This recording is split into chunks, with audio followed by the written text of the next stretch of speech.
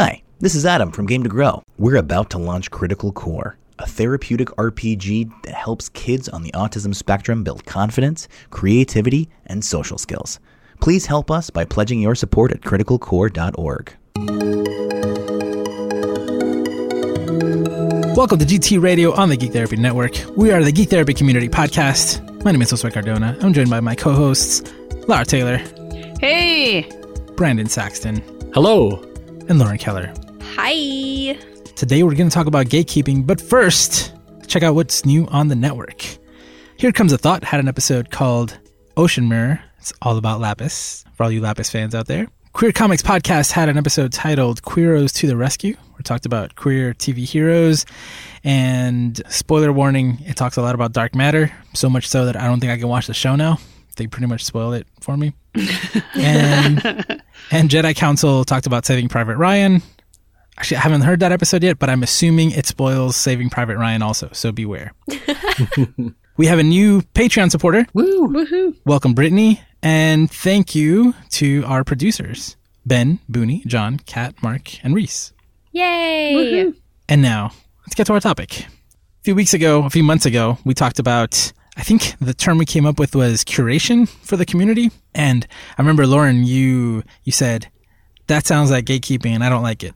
No, we were talking about curation. That was the word we liked. Yeah, yes, I preferred exactly. that. But yeah, no, we were talking about exclusivity and keeping our spaces more exclusive. And I was like, that sounds like gatekeeping. I want to be careful here. Yeah, and really, it had to do with, again, this book I had read called The Art of Community, and it said that at some point, like, you need to, let's use the curating word, right? And when we talked about it, we talked about how, well, we don't want people who are racist, or people who are mean, or people who are assholes, or people who are yucking other people's yums all the time, right? Like, at some point, there needs to be some sort of moderation there, and you can't just come hang out and be a dick. That was kind of the idea. And we talked a little bit about gatekeeping, but we didn't really talk about what gatekeeping is. And it's a topic that has come up within the community recently. So first of all, let's talk about gatekeeping just generally, like what it is, how we've experienced it, and why it sucks. And then we'll talk about how... But what if we like gatekeeping, Josue? Well, then also please share your stories of how much you love gatekeeping. and then we'll talk a little bit about gatekeeping in the community again. So what is gatekeeping? So there's two ways I look at it. The way I usually encounter the phrase gatekeeping and the way that I generally use it in my own life is just sort of as another way to say exclusion, that there are people who are excluding other people. However, in preparation for this podcast, I did a little bit of Googling and I discovered that gatekeeping is based on gatekeeping theory by a German psychologist named Kurt Lewin, who defines it as the gatekeeper decides what info should move to a group or an individual and what should not. And so basically using social influences to control information spread and choosing who gets what information and when. So it's a term that has sort of changed over time. Yeah. It's not just you're a girl and you can't play my D&D game.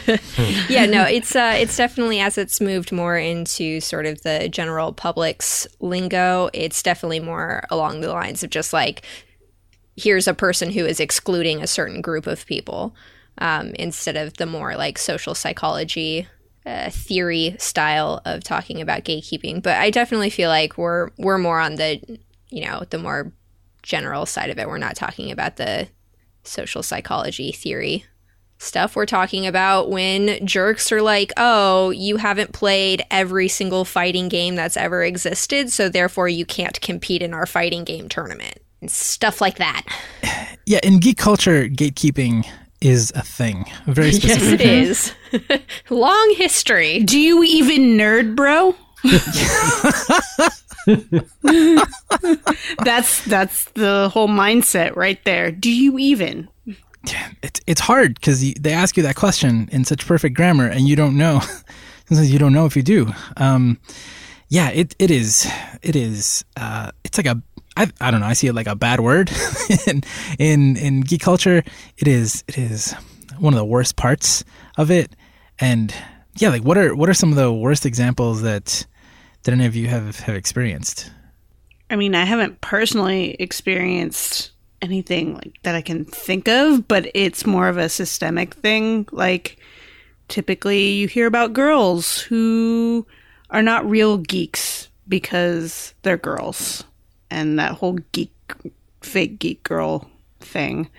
Well, don't you ever get somebody who's like, you're like, oh yeah, I read a lot of comics, and they're like, well, did you read issue number 34 of Valiant Comics' special edition 2014, blah, blah, blah, blah? I feel like I have one person in my life, and you know who I'm talking about. I think I do. Who wanted to create, he was like, we should make a YouTube channel called A Drunk and Two Girls, about me and my wife. And he said that every time I get frustrated at you guys when you're doing something in a game, I'm going to take a shot and let's see how drunk I get. Oh, it was so bad. Okay, so there is gatekeeping right there. Yeah. Maybe you're just blocking it out. I think I've been traumatized, and I'm like repressing that stuff, and yeah. But on the other hand, usually I still play games with that guy, and he can be okay, except when he mansplains things, which gets into a whole other thing. It's all connected. It's all connected. But he's not the kind of guy who thinks that girls can't be geeks and can't be gamers. It's just a view of, I need to teach you how to be a real gamer. Yeah. Less exclusionary, more patronizing. Exactly. Everybody loves that. Which is why I may have, not really considered that. But yeah, okay. Thank you, Josue, for bringing up traumatic memories for me. Oh. We're probably going to bring up a few more. I know. Brandon, do you have any examples? I've been racking my brain, and I don't have any examples. I'll help you get there too. Please, yeah. I just need someone to elicit them out of my psyche. I'm having a hard time thinking of any specific situations when I've felt personally like someone was really trying to hold me back from a certain activity or fandom.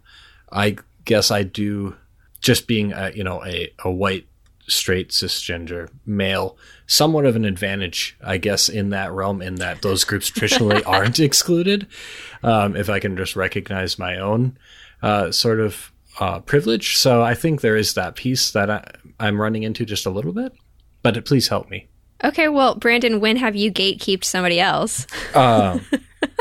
I'm just kidding. I don't think that you do that. I was thinking about it. I was like, are there any examples? Because if I have done that, I would share that. I think I'm in a place now where I'm much more thoughtful about my words and behaviors, but it's certainly possible that there were times where I was not. But I'm also having a hard time thinking of one of those examples. Brandon, the first thing you did was check your privilege, which was really cool. Oh, wow. Hell yeah. I thought this was going to go another direction. Like, Brandon, the first thing you ever did when we talked is excluded me from this community or something. But no, thank you. No. That's also where I thought that was going. Yeah, I was ready for it. Gosh, you guys think so little of me. No, myself. Well, I think there's different layers to, or different types of it. I think I've alluded a few times to the type of, like what you said, Lara. You said, oh, I consider myself a gamer. I play video games, and someone is questioning my gamerness. Like, what's up with that? Like, sometimes I question, well, not my gamerness, but my skill. But anyway. That's different. Yeah, I mean, that's part of it, right? Is like, the reason that this is sort of foggy is, one, it's social interactions, which are always sort of context specific and all that, but also because it's sort of hairy what gets counted. Is like, is it just the amount of time that you've known about the thing? Have you been playing games your whole life? Have you played these specific games? Have you spent hours upon hours delving into the secret stuff that have you can only find all the on games on hard? yeah, that kind of stuff. And so it's like, not necessarily getting excluded from playing a game, but being like the assumption being that you are a low skilled player can be a form of gatekeeping. It's like, oh, yeah, you play the game, but you're not, like, good. Casual. Just casual. Oh, yeah, bunch of casuals. Well, again, I think this is a big part of geek culture, and it's a part that turns ugly very quickly. I'm almost certain that I've asked you, Lauren, oh, you have a Zelda tattoo? What Zelda games have you played or beat?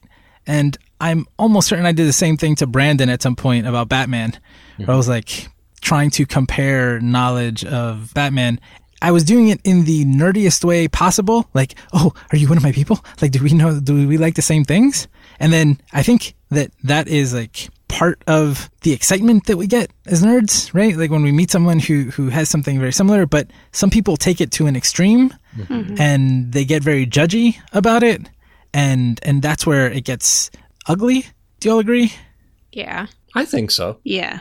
I think especially when we're talking about geek culture stuff, like when you get to the point where you are so invested in something that it has become a part of your identity, that's when it gets very easy to start getting like mean and judgy towards other people, because you're like, well, clearly this is so important to me. I've turned it into part of my identity, and if you don't, then you're not on the same level as me, and that makes me better than you.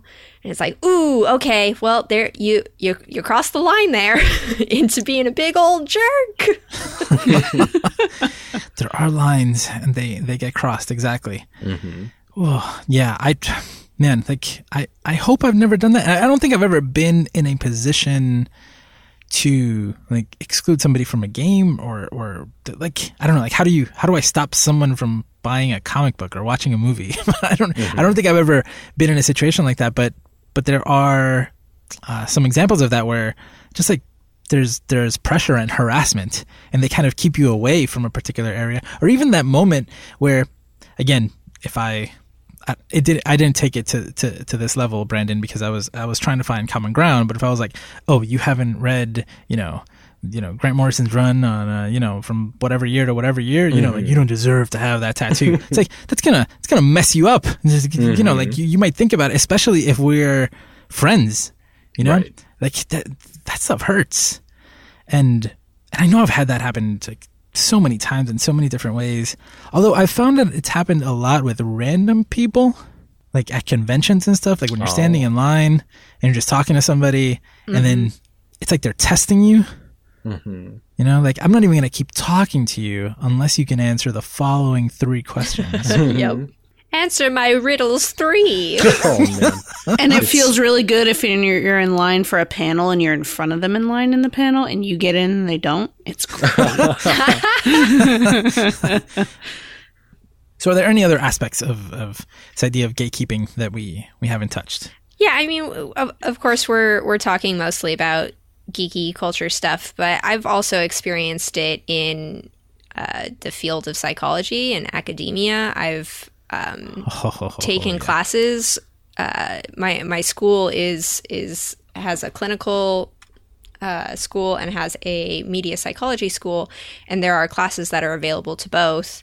And I have been in a class where everybody else was a clinical student except for me, and thankfully everybody has always been very kind, but there was definitely times where phrasing of language made it very apparent that, they were like, well, you're not a clinical student, so therefore you don't know what you're talking about here. And it's like, ooh, hello, that makes me feel real shitty. I'm not going to say anything else anymore. Just going to sit on my hands and feel bad. Wah, wah. It's like, oh, there we go. There's the gatekeeping.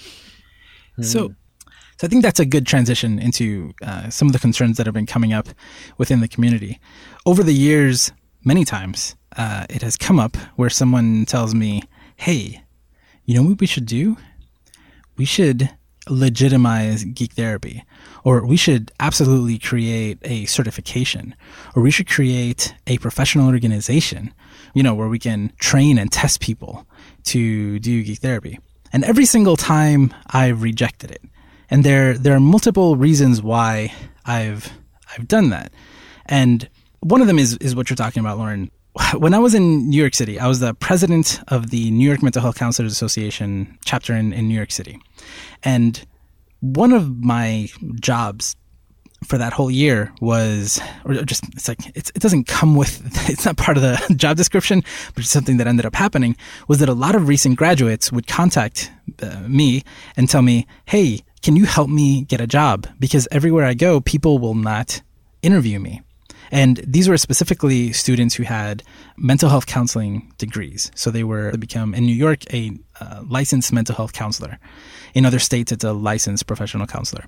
So in New York, at the time when I was president there, I think licensure for counselors was somewhere around 5 or 6 years old. So there was like an old guard. So people in my organization, recent graduates, they would go out, they wouldn't even get interviews.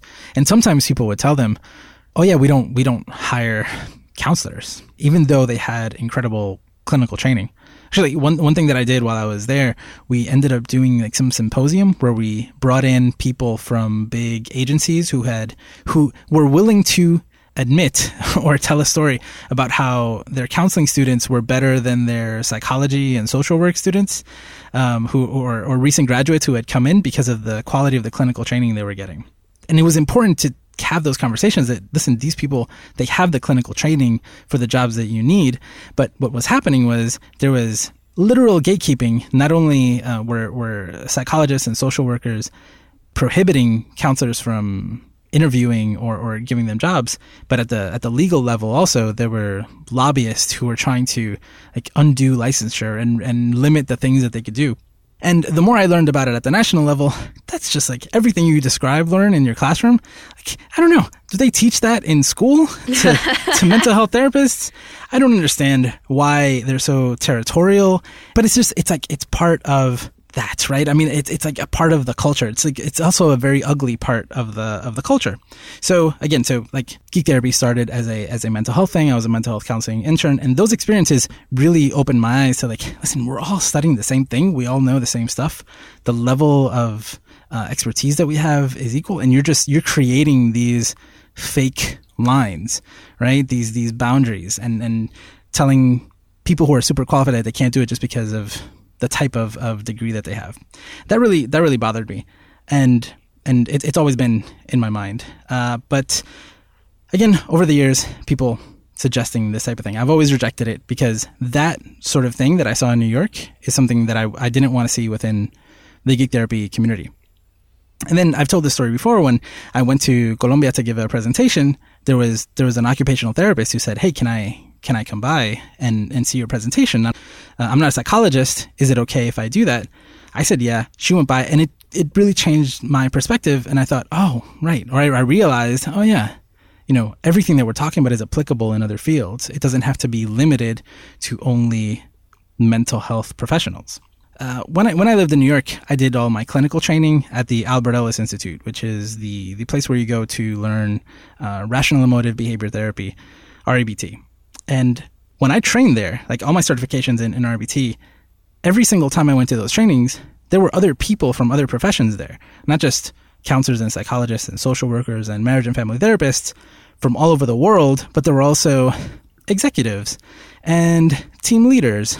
And I met one person who was native Canadian, and he had like some sort of community program that he was running, and he came by, and the Albert Ellis Institute allows this because they know that what they're teaching in REBT is helpful to in multiple fields and in lots of different areas.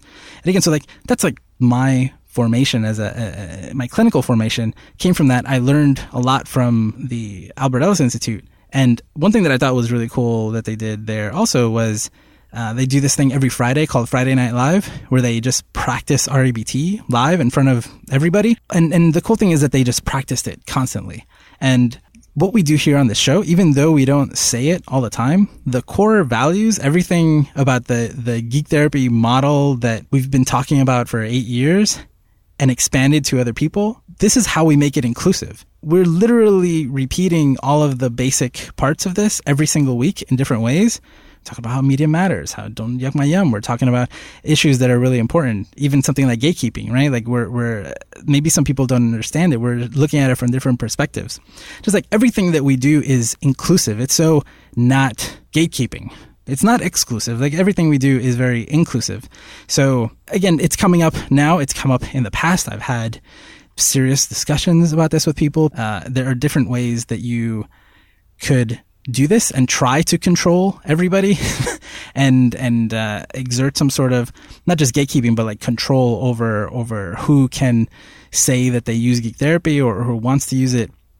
It just goes against against our values, and something that I don't like. So that's why I've always rejected the notion. And I don't know, I think it's working pretty well. I think it's pretty great the way we do it. I'm glad that geek therapy is not limited to only people who practice capital T therapy. You know, the mental health professionals do not own the word therapy. This is a fact. Haha, suckers. Yeah. Boo. But Just kidding. But it's in my title. Sorry. That's not the important part of your title, turns out. Just not the way it No, works. it's really not. Yeah. Sorry. Yeah, I mean, what I keep thinking about, and this is, very much my own experience with the geek therapy community and as we've grown our Twitch channel, but I think about Zach, who is one of our main Twitch streamers, and he is a nurse, and he absolutely uses geek therapy in his work, and he is not a capital T therapy giver. But I think that by keeping it open the way that we have allows our message and our values to spread further, but also invites more people with more diverse ideas. And as that spreads, it's like, obviously we have less control because it's spreading further and faster than you can control. But from that sort of chaos is something really magical, where ideas that you and I would never be able to come up with on our own gets expressed within our community, because we have so many different types of people coming from so many different fields and so many different backgrounds. I think it's really special. And even though, yes, it can be scary to leave yourself open by being so inclusive, is like, oh no, something bad could happen. I think it's worth that risk to be as open and inclusive as possible. Yeah, the benefit has always been that we learn from each other. Yeah. And that's why even all of our spaces are open, right? And that's why we've included something like the Discord. We have a mental health space there. And in general, sometimes people talk about their profession. Sometimes people talk about, different things that might seem more professional. But at the same time, like, why wouldn't we also allow people to talk about the things that they're into or they're experiencing or they're enjoying? Like, it's all connected, it's all, you're all practicing the same ideas. We're learning from each other so much. And that can only happen if you are that inclusive, if you allow people who are interested to come in, and then not only to learn, but to also teach in a way. And most of what I've learned as a therapist about doing capital T therapy isn't from school, isn't from books. It's mostly from the clients I work with and just being in the world with people and ideas from people that know what I do and ask me questions about it and talk about it. Yeah, I was just thinking a little bit on how the community, the geek therapy community, has really turned into something that I certainly, and I undoubtedly agreed by many, that's something that's really cool. And I don't think that it would have grown and evolved and changed in the way that it has into this very beautiful, inclusive, diverse group of people with different backgrounds and experiences and thoughts and perspectives if back when you started it, you said, this really is just for capital T therapists. It doesn't really apply to you or to what you're doing. And I can appreciate that you like it, but it's not really for you. And I just really think that would have been such a shame if you had taken that perspective from the start. And I think that the community would have really turned into something really different and really suffered from kind of an echo chamber of people with a much less diverse set of backgrounds and experiences and perspectives that would have really ultimately turned into a lot less interesting and a lot less meaningful of a community at the end of the day. Yeah, it would have been like that classroom that Lauren described. Mm-hmm. That doesn't sound so cool.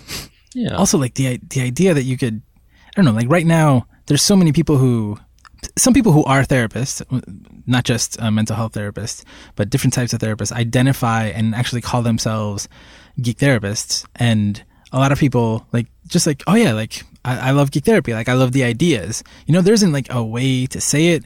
There's no, going back to what we were saying at the beginning, there's no test, right? Like there's no test to join a Discord. There's no test to join the Facebook group.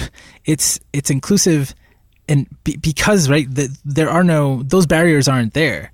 And you can come in at any knowledge level of, whatever, and gain something and also help the community to grow by providing your own insights. And it bothers me whenever this comes up, but I wanted to make sure that we covered this idea of gatekeeping discussed it from the geek culture standpoint, and then talk about, and I hope I explained, why I see it this way, why I've rejected those ideas always over the years. And I don't know, it's just, this feels right. Apparently, like we said already, mental health professionals really like to have those certifications and those professional organizations. And there's another way to do things, people. There's a whole other way. And we are one of those ways. All right, so I think that's it for this topic. We'll take a break and then do Media Matters. Hi, this is Adam from Game to Grow. We were founded on the therapeutic power of tabletop role-playing games, and for the last 8 years, we've helped kids build confidence, creativity, and social skills. But we can do better, and that's why we're launching Critical Core. Critical Core is a therapeutic role-playing game targeted to the needs of kids on the autism spectrum, and it's coming to Kickstarter March 19th. Together, we can reach thousands of children around the world. Please help us by pledging your support now at criticalcore.org. And we're back. Let's do Media Matters segment. Media Matters. So we're going to do it related to the topic at hand, and I could not come up with any examples of positive gatekeeping. I couldn't come up with any examples of a group of people telling another group of people that what they think that they do or who they are is not enough or is not true or real. I couldn't find any examples of that also being positive and good. If there are any, please let me know. Lara, what you got? Well, when we first started talking about this idea of gatekeeping and some person or group of people trying to decide what is right for everyone else, I think of the X-Men. Magneto and the Brotherhood decide, you're not doing things right, Charles, so we're gonna do things this way and fight the humans and take things by force. And it is one of the big struggles that you see throughout the X-Men comics, and even shifting to the Gifted today. I mean, the X-Men are gone in that show, and so is the Brotherhood, but then we get this group in the second season, the Inner Circle, who decide they want to create a nation, like separate nations, one for the humans and one for the mutants. They do it by any means necessary, and people die, and there's other groups of mutants that are like, no, this isn't right. This isn't the way that we want to do things. We can find our place in the world in another way. I like the X-Men a lot, and that was the first thing that came to my mind when we were talking about this. My other example is, I was thinking about when we're talking about someone putting expectations on something else, on another group of people, I thought about Civil War and the Avengers. Both in the comics and in the movie, it's the government trying to implement regulations on superheroes, and wherever you fall on that, it's a gray area. But for the most part, I mean, you and I have had a conversation about Civil War and our views on both. I think Civil War, the movie and the comics, and I think that putting regulations on superheroes and telling them that they have to register and make their personal information out, put their personal information out there is kind of short-sighted. And this is a great example, though, because whenever we discuss Civil War, it is complicated, and I can see both sides. Exactly. And I understand why this has come up repeatedly over the years regarding the geek therapy community. I completely understand it. Because there's protections that come with certification, that people know what they're doing. But who decides? Not only that, but there are certain assumptions, right? Mm-hmm. Just it's the same way that in Civil War, like there are certain assumptions that are put into place. It's like you're not really going to stop all the superheroes because they're still going to be there. That's kind of, there are always other superheroes, right? Yeah. even if they don't register, like you can't really stop that. But that's a great example because that is one that we've definitely, like, I can see the debate on both sides, mm-hmm. but I can definitely see the reasoning for why people do this sometimes. Not so much on like, you're a girl and you can't play video games, like those, that I don't get, but there are other versions that I understand where people are coming from. Yeah, and definitely with this, it's one of those things where maybe you see both sides, but you still strongly feel one way or the other. Yeah. And are like, no. Yeah. Brandon, what you got? I came with an example where one person decided kind of what was best for the group, and the group didn't agree. So this is from the Justice League of America comics. A while back, it's a couple series or a couple issues that got put into a trade paperback called Tower of Babel, which is I think one of the neater little stories. And basically the premise of the story is that Batman, just being who he is, has developed a very specific plan and mechanism to neutralize every enemy or every member of the Justice League in case something should happen and they would need to be stopped. And Ra's al Ghul gets a hold of these plans and uses them to great effect to neutralize the Justice League, as well as an additional plan that he develops for Batman. And like the heroes always do, they're able to, overcome the adversity and of course, save the day. But at the end, the Justice League is sort of a little bit frustrated with Batman because they're just like, look, dude, what's the deal? We're a team, and we don't love that you secretly created individualized plans that prey on all of our weaknesses to stop us. That's not great. And they ultimately have a vote to whether or not to vote him out of the league.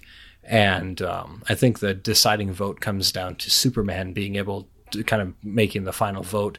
And after he does, they go to kind of tell Batman, who's already left, because he recognizes that he knows how Superman will vote in kind of the matter. So it's like you said, it's always a story that I don't know. It comes to memory or comes to mind for me pretty easily, but I also think it's a pretty salient example, or at least a fictional example, of an individual making a decision that has pretty serious ramifications for a group, really without their knowledge or without their consent in the matter. Yeah, you mentioned it last time. You alluded to it. You didn't mention Tower of Babel, but you did mention it. Yes, if you mention it next week, you need a new idea. Yes, that's fair. Do you even read comics, Brandon? It's just this one. The one comic over and over and over. It's very worn out. And that's a lot about control, right? It's like Batman, he doesn't actually, his reasoning is one of precaution, right? His justification is that just in case, like this is the right move because if something happens, we're protected. And that's, I understand that there's a lot of protectionism in this conversation too. Like that's some people's motivations. And to defend Batman, he doesn't actually use them. Right? It's Ra's al Ghul who actually uses them, but he did do something that was, out of fear. Mm-hmm. I'm not saying Batman's afraid. Sorry, Batman, but you know what I'm saying. All right, Lauren, what you got? My example is from the show The Magicians. In the most recent season, they are going through a whole situation that I'm not going to explain too deeply because that seems not a good use of my time. But basically, in this magical world, all of the magic went away, and that was really, really bad. And then the magic came back, But everybody was so afraid of the magic going away again that this group called the librarians basically became the controllers of all magic and get to decide who gets to use magic and who gets to use how much magic and when. And it's real problematic real quickly because it immediately puts a group of people at a severe disadvantage who are already there's already a separation in the power dynamics between the various groups, where basically from this fear of loss, they are creating a situation in which everybody is really unhappy, and you might get some terrorists, and that's not good. Really not good. Like the fact that the library chooses to decide for everybody, right? There's no like there are millions of magicians in that world, but this small group of people, right, which seems to be like 5 people, a committee of 5 people, I think we've seen, and I don't even know that those 5 people are making decisions. It feels like, you know, what just 1 or 2 of them are, but there's like a group of 5 people who are deciding for millions of people, and they're changing the rules also. Like things were a certain way before. Yeah, no, that's very relevant. And also in the magicians, like from the very first episode of the show, we learn about the school, Breakbills, which is not like Hogwarts, right? Like in Hogwarts, you can do magic? Welcome, come to school, and we're going to teach you how to do magic. In Breakbills, it's like, oh, you've been identified as someone who can do magic. Come and be rigorously tested. And if you aren't up to snuff, then you are not allowed to learn magic. And then there's second-class magicians in the world who aren't allowed to learn, even though they have all the capabilities, and actually end up learning on their own, and they do their own magic, because you can't stop people from doing what they're going to do.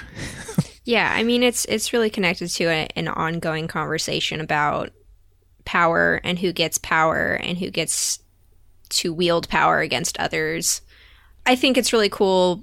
I'm enjoying this show a lot. I personally am upset that the librarians are now the bad guys, because I'm personally like, libraries are the greatest thing. Yay, libraries! But I do think it's a really good example. Like, the library is all about, we are collecting all of this knowledge, and knowledge is power. And they're coming from this place of wanting to protect the information and wanting to protect people from getting hurt, but you end up making judgment calls that you don't really have a right to make. You don't get to, look at one person and decide, well, I can't let you access the library because you could potentially, do something really terrible, possibly in the future, maybe. It's like, why do you get to make that decision? Yeah. And it really reflects into, real world things. It's like, who do we give the power to make decisions, and why do they have that power? it gets real deep. I love that show. And confusing and uncomfortable. Yeah, no, I'm enjoying it a lot too. The examples I had were, one is also DC Comics related. Well, technically it's the Injustice game and series of comics, where in that one, Superman has a particular experience, and then he decides that he will no longer allow crime in the world. So for everyone's benefit, he becomes a dictator and completely takes over the Earth. The whole game is you as Batman and a lot of other heroes trying to take him down, because that's not cool, Superman. Because Batman totally likes crime and wants crime to be rampant in the world. Superman is crazy. So that's a good point, right? It's like his, what I described about Superman isn't necessarily like, oh yeah, like you want to stop crime. Like I get that. Yeah, you don't want anybody else to die. That's like Batman's motivation too, right? It's like, oh, I don't want anybody else to get hurt. But how you go about that? Right? Yeah, just because there's logic to it doesn't mean it's ethical. Superman, come on. Yeah, like you said, like, who said that Superman has I get it. He's the most powerful being in the world. Just because he can doesn't mean that he should either. Another one that came to mind was Agent Smith in The Matrix. As that story progresses, he basically remakes the world in his image. He literally copies himself onto other people. Like he makes other people into himself until there's literally nobody left in the Matrix that isn't him. So like he completely changes it in his image. That's sort of interesting, actually, because instead of gatekeeping in a way that keeps people out, it's like totally overtaking. It's oppressive. Yeah. Yeah. Yeah. It's a different direction, but same outcome. Yeah, and it takes that idea of like, this is the way I want the world to be, to the extreme, right? Within that world, he was able to simply literally impose himself on anybody. Superimpose himself, actually. So, okay, well, lots of examples there. This was good because it's complicated. Like I can see where people are coming from. I can see how these things happen. Like even when we started, I said like, I get it. Like sometimes we're just really excited and we want to protect a particular thing, but then that just doesn't always turn out well. But you know what's good? Geek Therapy is good. Our Geek Therapy segment where we talk about what's been therapeutic in the most general sense of the word. So I guess lowercase t therapeutic. I really love that you guys all were like, yeah, capital T therapy. I'm going to run with that. That's good. Yeah, I was like, that's not a thing. Proud. Why is everybody acting like that's a thing? Oh, anyway. Well, you know what? I came thing. up with it, so now nobody else in the whole world is allowed to use it except for me. Damn. I'm gatekeeping my dumb phrase that I came up with off the fly. What was I saying? Geek Therapy Geek segment. Therapy. Yes. Therapeutic in the most general sense. So something that made you feel good in the past week or helped you get through something difficult. Let's see. Brandon, what's your Geek Therapy? I had found out recently that one of my favorite really small local game stores was closing down. And this place opened up maybe like, I know. That sounds so sad. That doesn't sound. It is sad. It is very sad. And it gets sadder. Just buckle up. Opened up like a year and a half or 2 years ago here in the Fargo Moorhead area. And just run by one guy, really kind of like super small business, but really cool. And I stopped in there relatively often or when I could. And so I was really disappointed to find out that it was closing. And even more disappointed, I found out that this person had shared on the Facebook page that his father had recently gotten cancer and he needed to be kind of involved in his treatment and his dad's business to help him stay going. So he had to shut down his own business. So that was really disappointing and I felt really bad for this person. So I went to the store and I apologized to him for, hearing about his father and his business. And I spent more money than I should have as just kind of to try to, I don't know what you do when you shut down a store, but I just thought, this person's going to have all this stuff. It's probably better to have money. So I went and just tried to, give my condolences and do my small part to help this person be as financially stable as possible as they transition out. So it feels good to do something, even something as small as that. And it actually did seem pretty meaningful to him just to have someone, because we don't know each other personally, but he seemed very appreciative and said as much just to have someone stop in and just, I don't know, give a kind word, I guess. So it felt good to just make at least that small impact for this person. Kind word and $1,000 worth of D&D stuff. Yeah. So what'd you get? I got Mordenkainen's Tome of Foes, which is one of the Dungeons and Dragons books that came out recently, and then I got a couple packages of the pre-painted Dungeons and Dragons miniatures that I posted a picture of on my Instagram, actually, some of the ones that I got on there, and one that it's actually looking at me right now, who's a beholder zombie, which is just very creepy, but very cool looking. Started sad. Ended okay. Ended okay. Still very... Still sad, but with cool figurines. Yeah. The figurines were fun and just tried to do something small for that person, which is such a tough time. Lauren? I've had a real rough couple of weeks. It's been, using the professional term, real sucky. Why are all the geek therapies starting this way? I've just been having a rough time, and sometimes part of that is like, as much as I love games, sometimes I am not in the state of mind to play them. But they are still awesome. And so my roommate has been playing through Sekiro Shadows Die Twice. And it is definitely not a game that I want to play. It's way too frustrating for me, but it is really, really enjoyable to watch somebody else playing.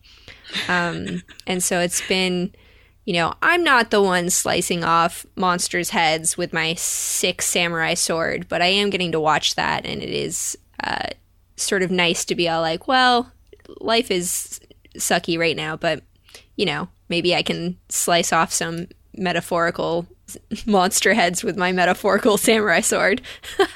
And then you don't want to throw the controller through the TV.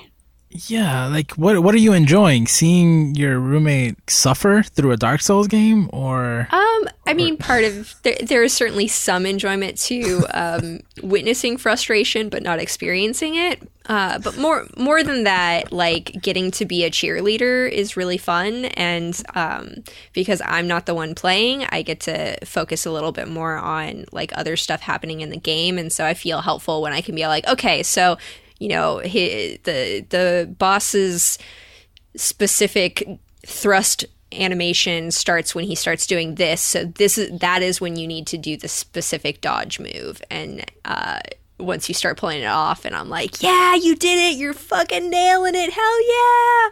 I get to be very excited, even though it's not me doing well in the game, but I get to feel like I'm helping anyways. That's nice. That sounds great, actually. Lara?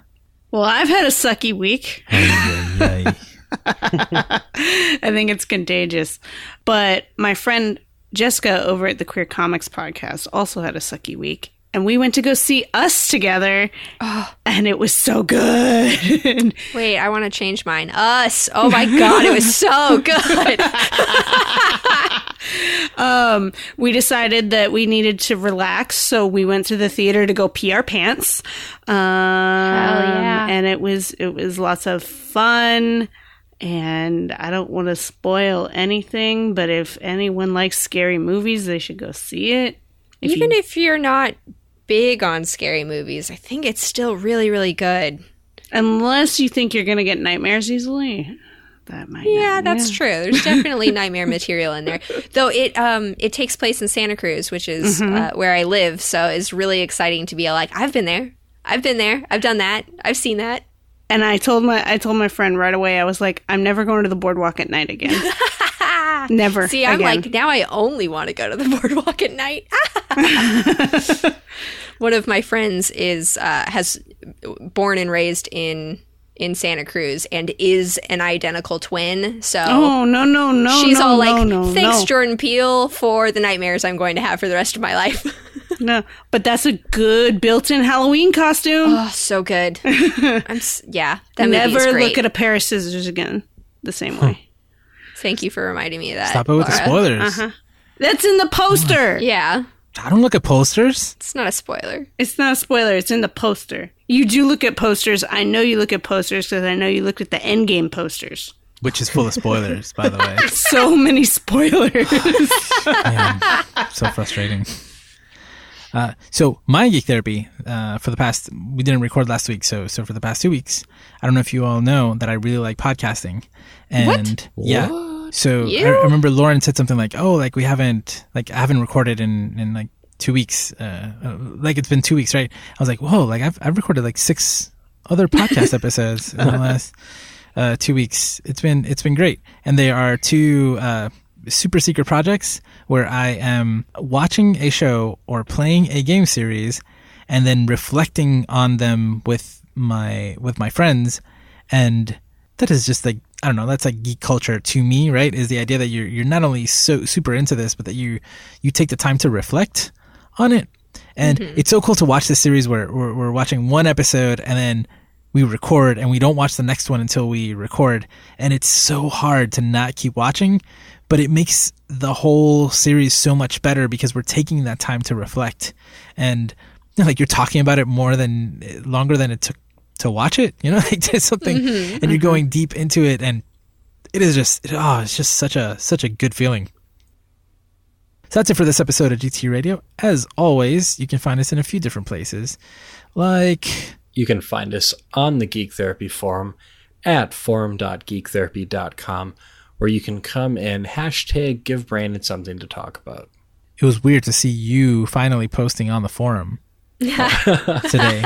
Like right before we recorded this episode. It's when true. you were doing your research. Yeah.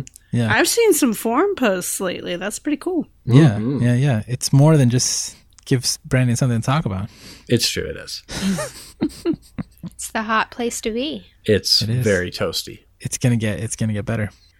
You can also find us on the Geek Therapy Discord at geektherapy.com/Discord. The music channel has been popping off. People have been sharing music that is meaningful to them, and we've been sharing music that's got really cool animated videos.